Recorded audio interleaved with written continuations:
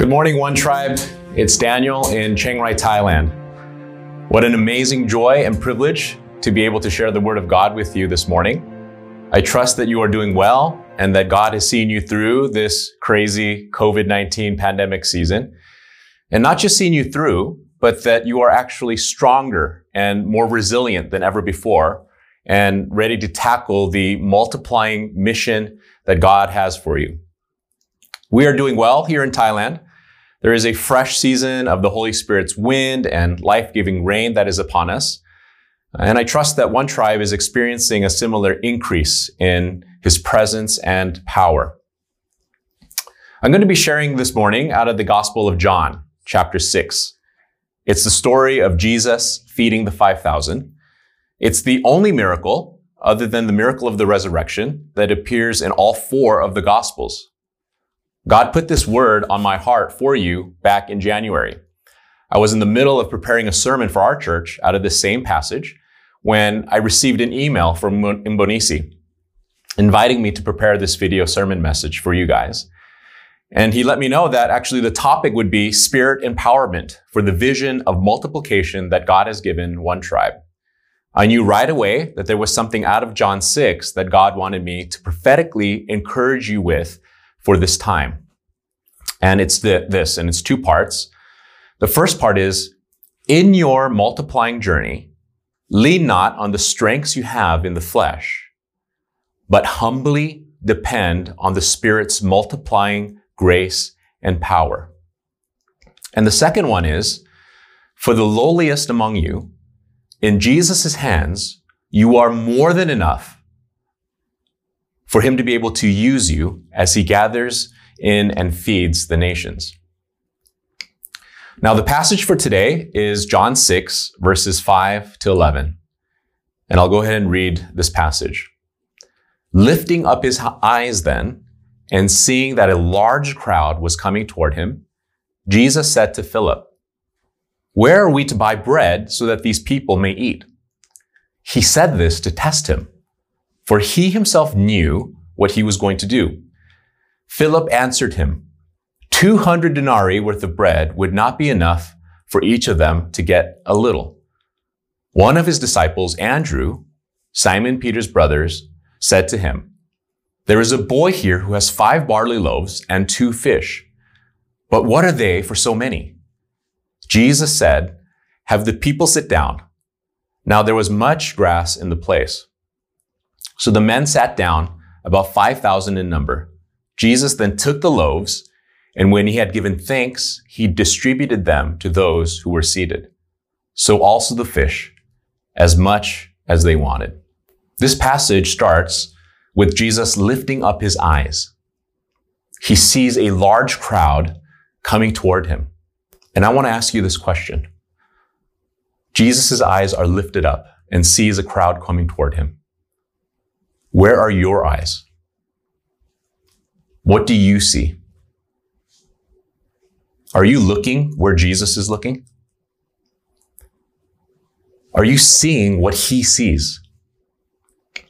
This morning, I want to encourage you to lift up your eyes, up from the COVID-19 pandemic, up from all of the depressing news from around the world that we see every day. Look up from the problems of your daily life. Look up from the problems that you might have regarding money or business. Look up from the problems that you might have in your family or other relationships. I just want to ask you to lift your eyes up for a moment and look. Look where Jesus is looking. What is He looking at?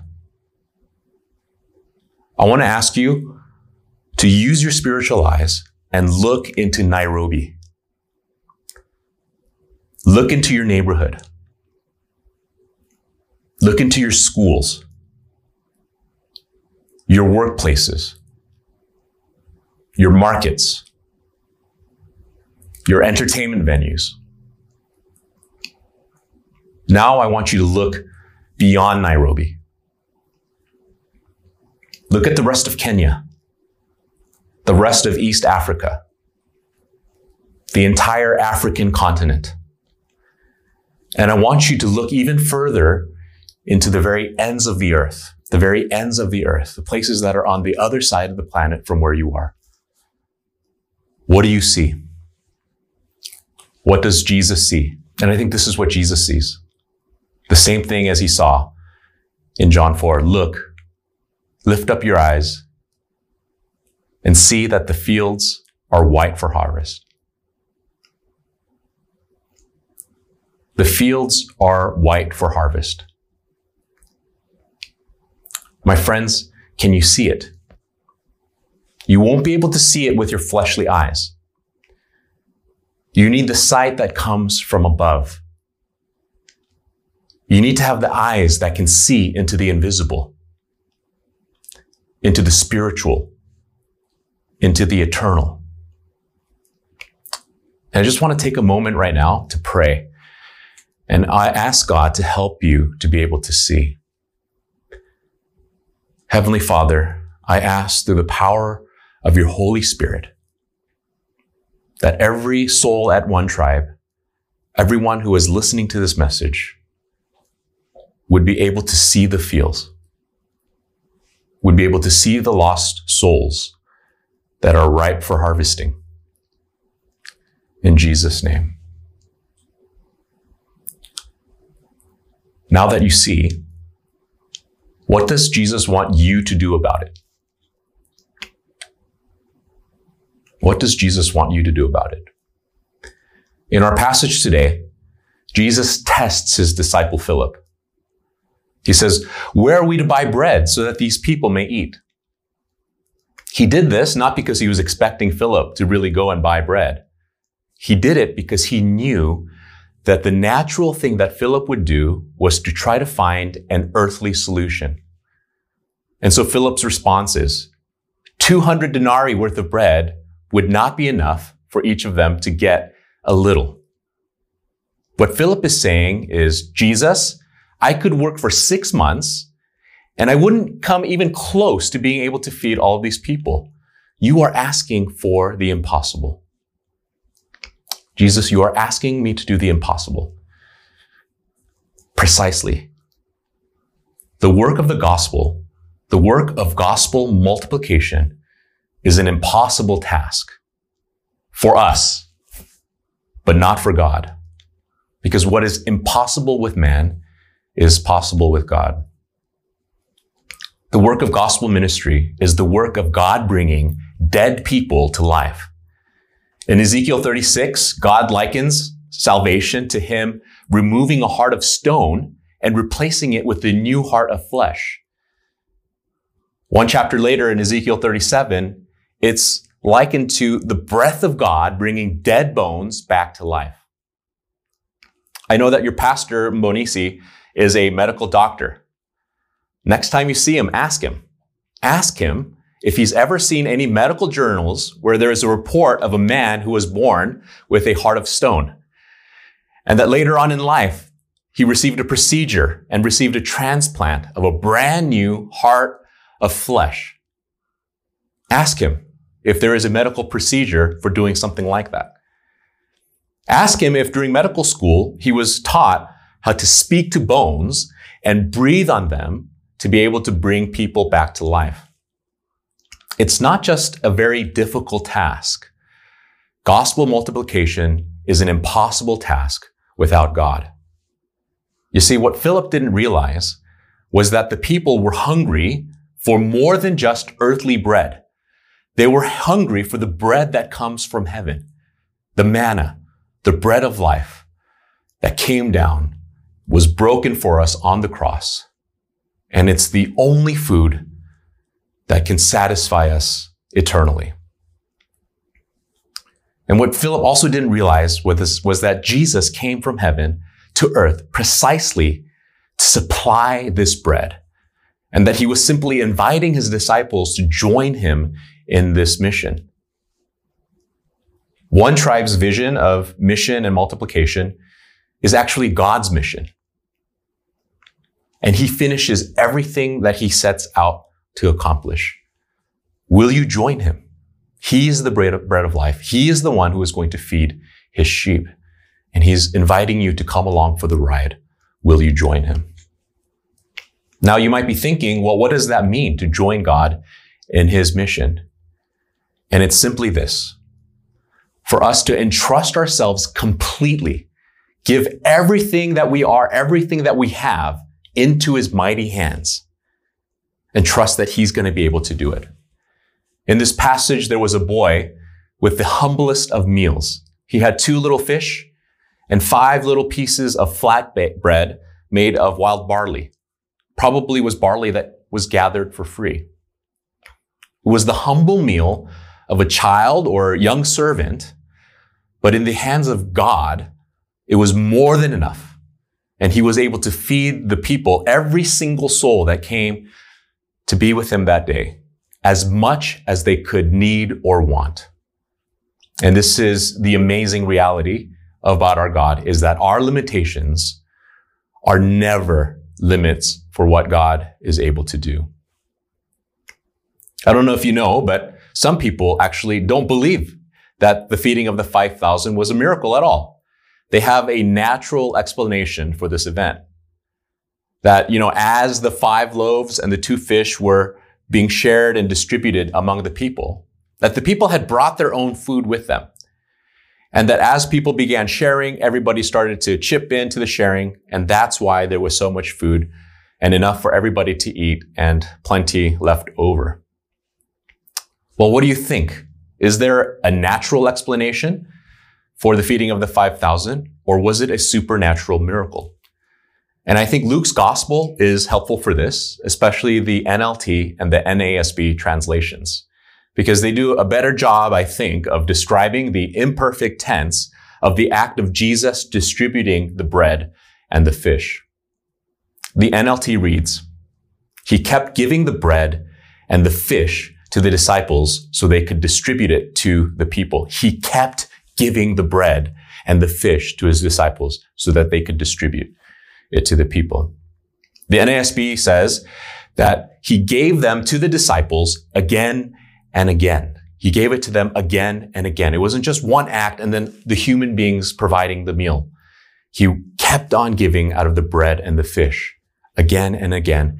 And the amazing thing is that rather than directly giving it to the people from out of his own hands, he gave the bread and the fish into the hands of the disciples so that they could join him in his mission and they could be the ones that were directly feeding the crowd that had come to be with Jesus.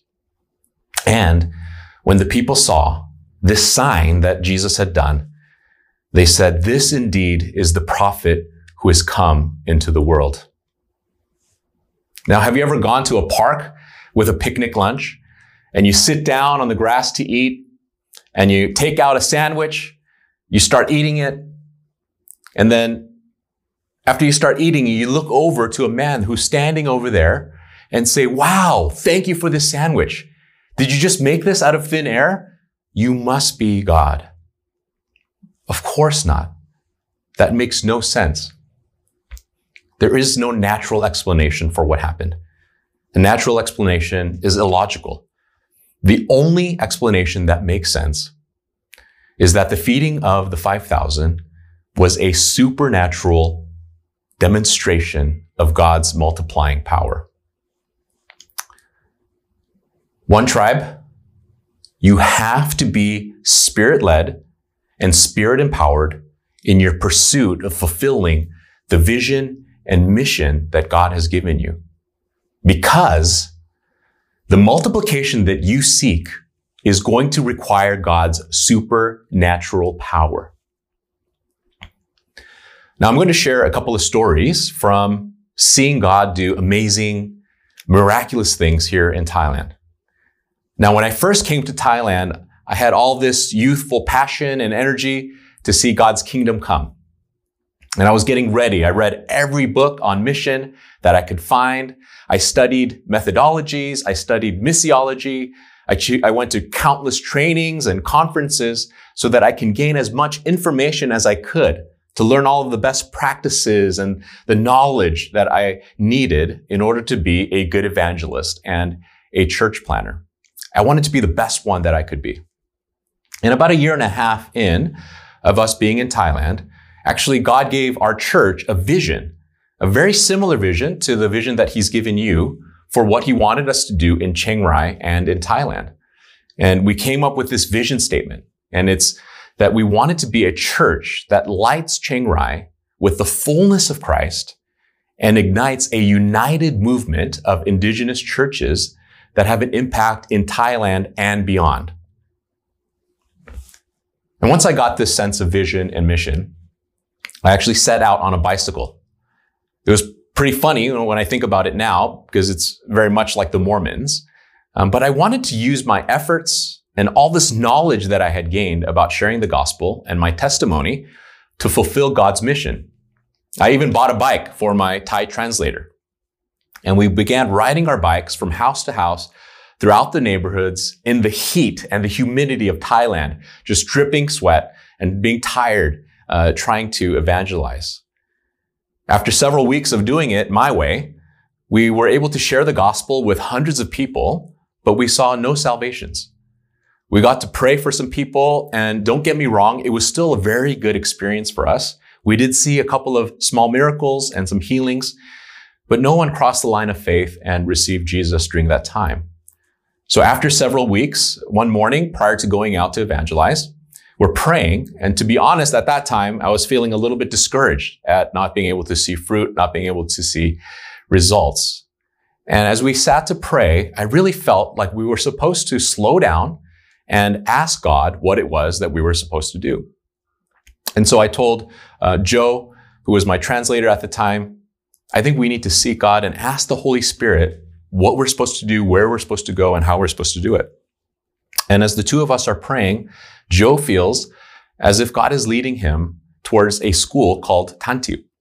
It was a boarding school for underprivileged kids, and he had been invited by this Christian teacher that was at the school that he played soccer with to come and maybe teach the kids some soccer and teach them some English, and maybe even have a group where he could share about Jesus to the Christian kids that were at this school. Only the Buddhists at this school had an opportunity to have any religious activities, and they wanted to change that. So I said, you know what? I didn't really come to Thailand to just do a Bible study for kids, but you know what? Let's give it a shot. Let's go for it. Now, before we went, my extensive study on how to do mission had taught me that before doing something like this, we should do a prayer walk. That was a part of the methodology that I had learned. And that especially we should do some prayer walking and praying against Satan at the nearby temples and the dedicated high places. So the day that we decided to go to the school and prayer walk, we first went to this temple that was on top of this hill overlooking the school. And we just prayed against Satan and prayed for openness and an opportunity, which I don't think is wrong to do, but it was what we decided to do first. And then so we step onto the campus, and as soon as we get there, actually we were just there to prayer walk, but Joe's friend who teaches at the school comes out to greet us. And he brings out his girlfriend and asks if we might be able to pray for her. And so initially in my heart, I was thinking, hey, you know what? We came here just to prayer walk. I wasn't planning on engaging in ministry. I wasn't planning on sharing the gospel today. I wasn't planning on praying for healing. But we could see that she was in a lot of pain, and we didn't want to say no. So we said, okay, why not? Why don't we go ahead and pray? And so we laid hands on her and we began praying. But I thought God probably won't do anything because we haven't had a chance to prayer walk this school yet. So after we pray, actually we ask her, do you feel better? Have you received healing? And she was polite and she was shy towards us, but she said no. But I'll never forget the look that she gave to her boyfriend. She kind of turned her head and glared at him with anger. She was mad that he made her get up out of bed even though her back was hurting, and that he had made her waste her time coming out to meet us and receive prayer from us. And so I was a little bit discouraged. They went back to their room. And then I turned to Joe and I said, see, I knew God wasn't going to heal her. We're just here to do a prayer walk. So after praying for her, we continued to prayer walk. But a few minutes later, Joe gets a text message from his friend. And the message says, hey, My girlfriend said that her back is actually feeling better. It's not 100% yet, but it's feeling better. Can you guys come back and pray for her again? So we go back to this couple, we lay hands on her again and pray. But this time, God gives me a word of knowledge that her back pain, although it's physical, is related to some unforgiveness that she has toward an older man in her life. And that she's angry with this person, but needs to release forgiveness and bitterness in order to be able to receive healing in her back. Now, as I'm telling her this, her eyes get really big. And she looks scared and looks in awe and says, "How did you know that?" And then she goes on to share that actually that week she had had a fight with her boss, who was an older man and who was the owner of the restaurant where she worked. And she said that she was at her boyfriend's house and hadn't gotten to work because she had had a fight with this man and was angry with him and was planning to not go back to work ever again. So we laid hands on her and prayed for her again and asked God to be able to help her forgive her boss and receive healing for her back. And immediately her back pain, as well as the negative feelings that she had been harboring in her heart, went away. And she was amazed and grateful. It's just an incredible story, unexpected thing that happened. And so after that experience, we turn around and we want to continue our prayer walk. And we notice this young man, he was sweeping, a 15-year-old guy named Chai. And he sees us, and I think he's been seeing what's been happening with this lady. And he approaches us and says, "Hey, who are you guys? What are you guys doing here?" And we tell him that we're Christians and that we're here to pray because we want to share with the people of this school about who Jesus is. And he says, "Really?" He seems really excited. He says, "I've been waiting to meet a Christian." And he begins to tell the story about how his dad is in prison for drugs, but that while he was in prison, his dad had encountered a Christian and thought that Christianity was good, and that his plan was that when he was able to be released from prison, he would return home and that his whole family would become Christian again. But in Chai's mind, he thought, well, why do I have to wait for my dad to be released from prison? And so he had been waiting to meet a Christian, to tell him about Jesus, to tell him the gospel, so that he could cross the line of faith. So we prayed for this young man and his situation with his father, and we shared the gospel with him.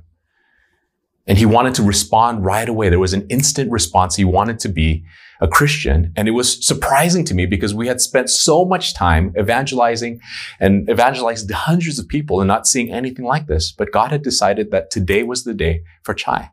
We even tried to talk him out of it and told him that he would have to put away his Buddhist and animistic ways and that he needed to be 100% sure about Jesus because he wouldn't be able to return back to his old ways. And after hearing all of that, he said, no, I'm 100% sure. And we prayed with him and led him to accept Jesus that day. Now, both of these things took place on the first day of several years of very fruitful ministry that we had at this school. And we had the privilege of joining Jesus as he saved dozens of his precious children and gave us opportunity to spiritually feed hundreds of these kids over that time period at this school. And so I want to remind you of this prophetic encouragement that I had in the beginning. In your multiplying journey, lean not on the strengths you have in the flesh, but humbly depend on the Spirit's multiplying grace and power. I'm going to tell you another story. At around the same time, we were having a morning devotion at our ministry property. To be nice, we would invite the two minority Hill Tribe ladies, who were the housekeepers of the property, to join us for our times of worship and prayer. And as I'm praying for one of these ladies this morning, her name is Yupin, the Holy Spirit just falls on me, and I'm just washed over with his love for her, and I'm weeping, and I'm praying in tongues, and God gives me this clear vision of her standing in a rural village with a microphone and a portable speaker, evangelizing. I share this picture with her, and I tell her that actually, I don't think you're supposed to be our housekeeper anymore. I think God wants to use you as an evangelist.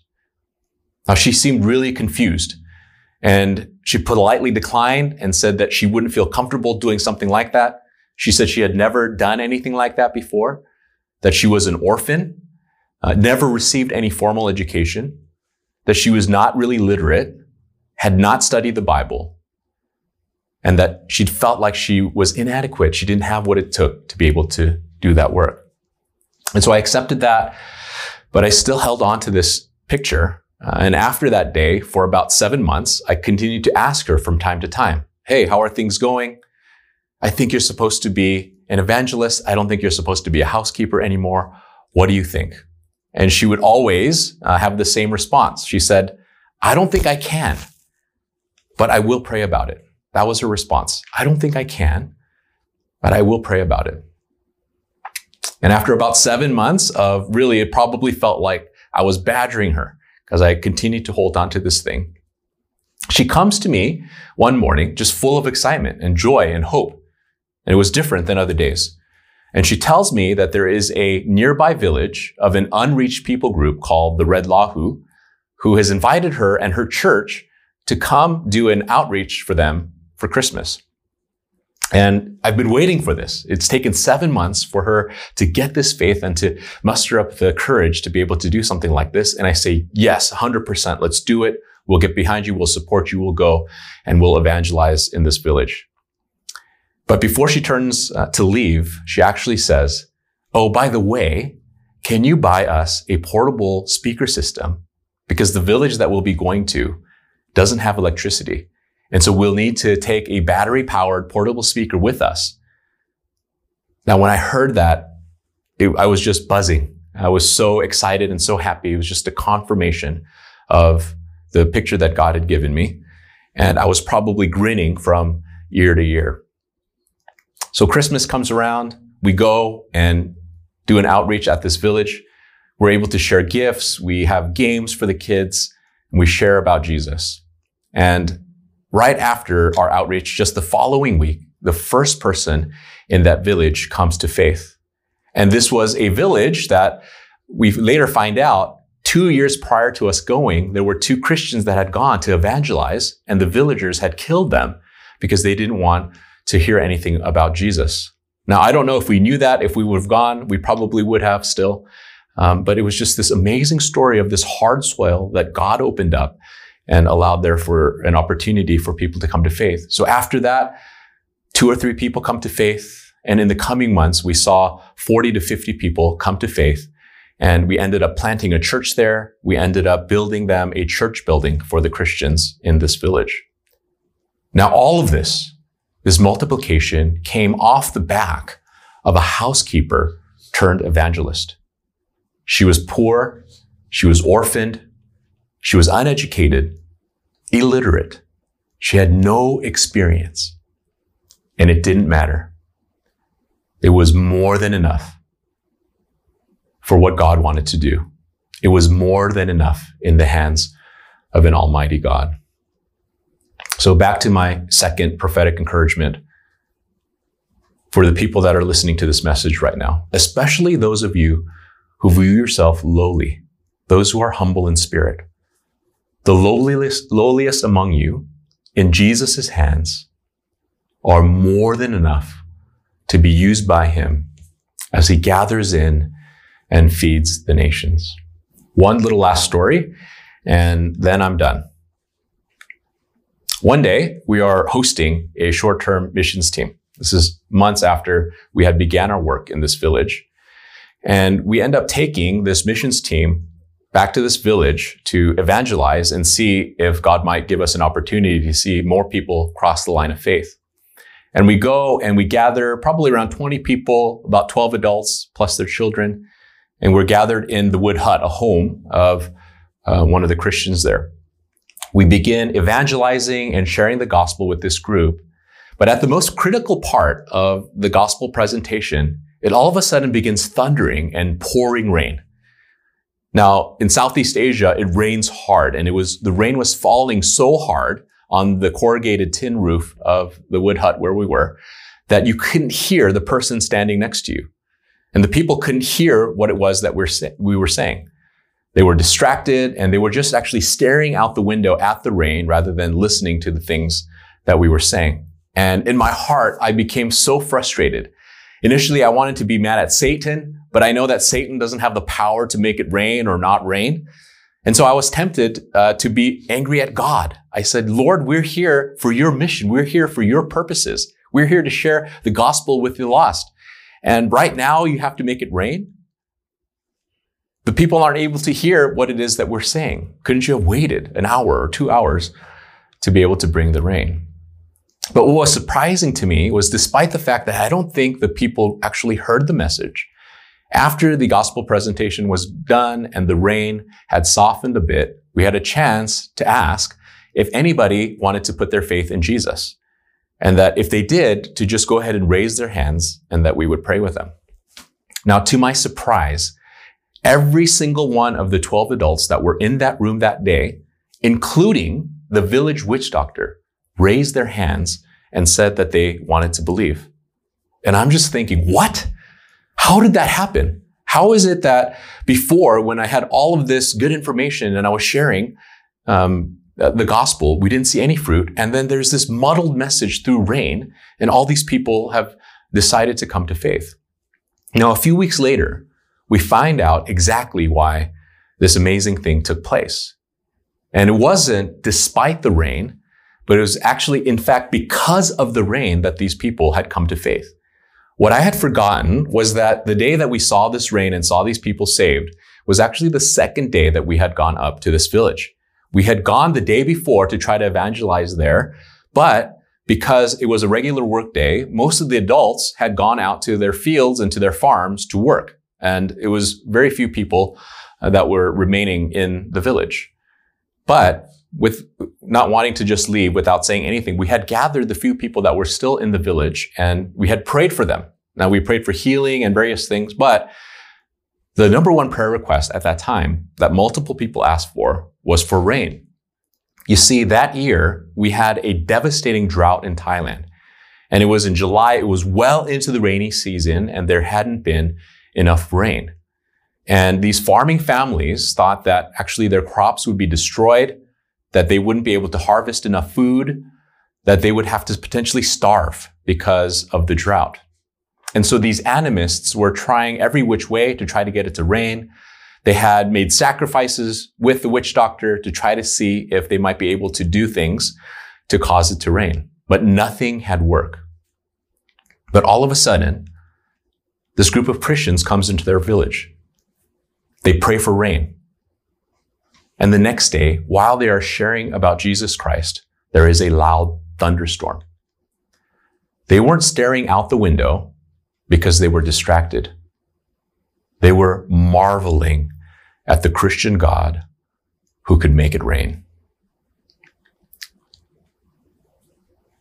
This is the supernatural power of the only God of heaven and earth who desires that no one should perish.